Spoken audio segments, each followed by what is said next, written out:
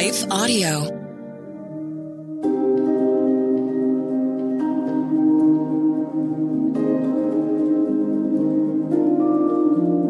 Hello. Thank you for listening to Your Daily Bible Verse, the podcast that examines one verse each day to learn more about God and His will for us.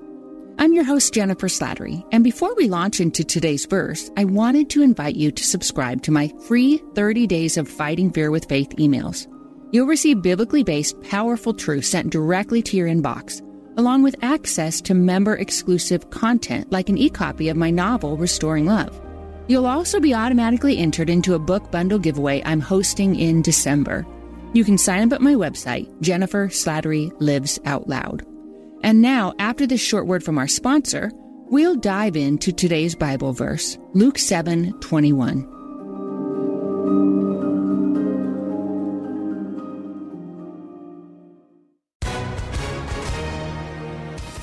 Hi, everyone. If you've been injured in an accident that was not your fault, listen up. We have legal professionals standing by to answer your questions for free. Call now and find out if you have a case and how much it's potentially worth. Call 800-497-4410. I'm here with spokesman John Wolf. So, John, tell everyone listening who should call right now. Well, Maria, first off, thank you for having me here. It's always nice to answer the listeners' questions. Now, as far as who should call in, anyone who's been injured in an accident and think you deserve compensation, give us a call right now. 800-497-4410. You'll find out if you have a case and how much it's potentially worth. Thanks, John. You heard it, folks. Take advantage of this opportunity and call now. 800-497-4410. Advertisement sponsored by Legal Help Center. May not be available in all states.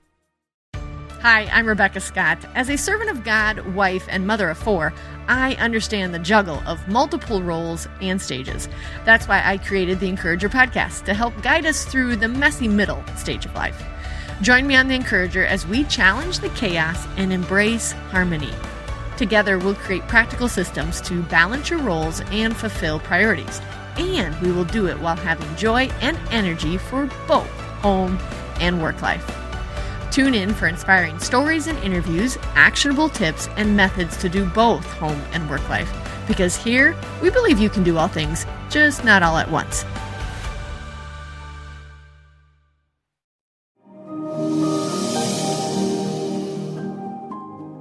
Today's Bible verse is Luke 7:21. At that very time, Jesus cured many who had diseases, sicknesses, and evil spirits, and gave sight to many who were blind.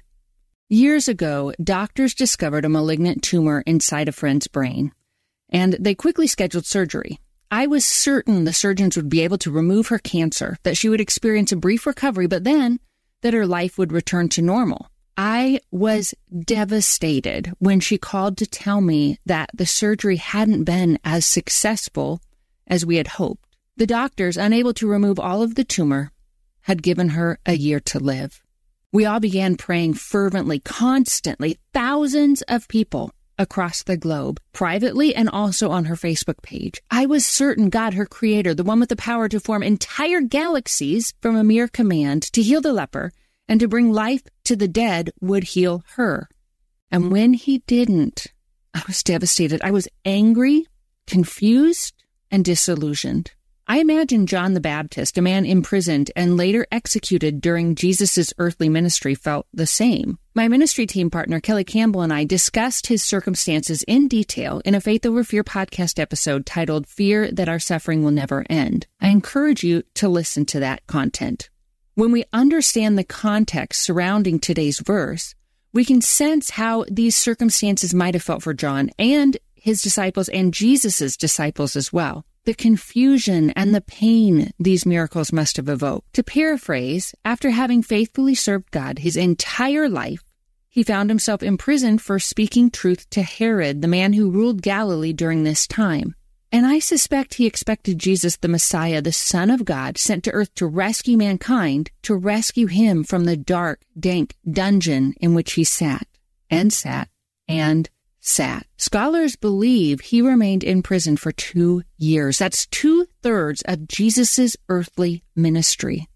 And in that dark, lonely, confusing, hard, and seemingly hopeless place, John, the prophet who had publicly proclaimed that Jesus was the Lamb of God, sent to take away the sins of the world, well, he sent his disciples to ask, are you the one who is to come, or should we expect someone else? To understand the depth of this question, one must also understand the Jewish expectations regarding the Messiah based on the nation's history, their past experiences with God, and on what was recorded and preserved in Scripture. In Isaiah 35, verses 4-6, we read, "Be strong, do not fear, your God will come. He will come with vengeance, with divine retribution. He will come to save you. Then will the eyes of the blind be opened, and the ears of the deaf unstopped. Then will the lame leap like a deer, and the mute tongue shout for joy. Water will gush forth in the wilderness, and streams in the desert."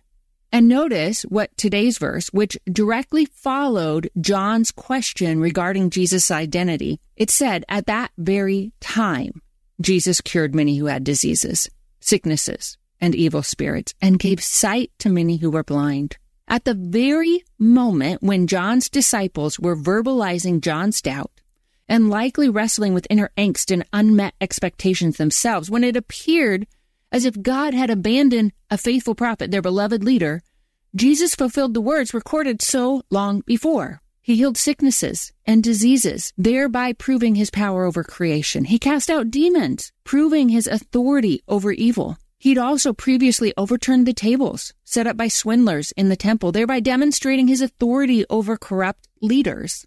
This probably made a lot of sense to John and his disciples and correlated with what they knew regarding the nation's history. Throughout the Old Testament book of Judges, we see a repeated cycle. Israel would rebel against God. They would reject God. They would turn to idolatry, to violence, and increased wickedness. God would remove his protective hand, and another nation would rise up and conquer and oppress the people. But the moment they repented, God raised a warrior leader to overthrow their oppressors and bring freedom to his people, who would then experience a period of rest and peace until that leader died, and then they rebelled once again. Then came John, a prophet who called people to repentance and urged them to return to the Lord, stating that the kingdom of heaven was at hand. Those words would have resonated deeply, whereas John's statement that Jesus was also the Lamb of God, which would have reminded them of the Jewish sacrificial system and the first Passover lamb, during which God's people placed their faith, their salvation, in the blood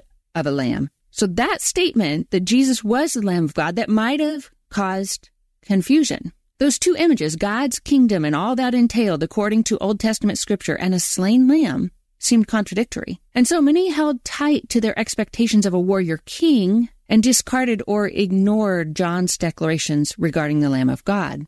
At the moment when John's disciples questioned Jesus, he was fulfilling the words prophesied in Isaiah 35, except for the part where Scripture speaks of God as our avenger, the one who would overthrow the tyrants and bring justice to the oppressed, because he wasn't avenging or bringing about justice for John. And in that space, between John's expectations and his reality, doubts arose.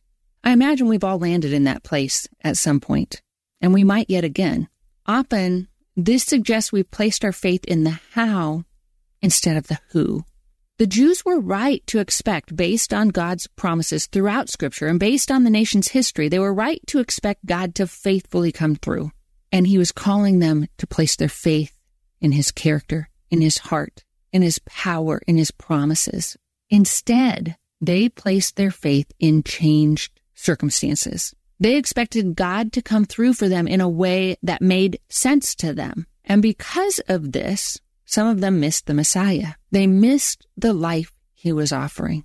We'll all endure times when we pray for rescue, and it feels as if God is not listening or as if he doesn't care. But Scripture and Christ's death on the cross verified that this is not true. Our God sees us. He hears us. He loves us. He tends to our deepest needs. In every season, in every uncertainty and difficulty, he invites us to trust his heart when we don't understand or can't see his hand.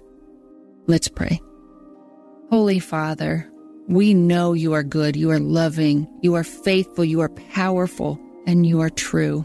You fulfill every promise you make. You don't abandon us. You don't forsake us. Remind us of those truths when we're confused. Strengthen our faith. Quiet our fears. Surround us in your love. We love you. We praise you. We thank you for your faithful care. We thank you for your love. And thank you that no matter what we face today, we know good is coming because you have promised to give us a hope and a future. And we cling to that. We love you and we praise you. And it is in the name of your Son, our Savior, Jesus Christ, that we pray. Amen.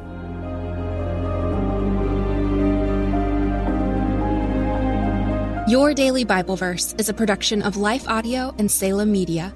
If you liked what you heard today, please take a second to rate and review this podcast in your favorite podcast app so that more listeners like you can find the show. For more faith-filled, inspirational podcasts, visit us at lifeaudio.com.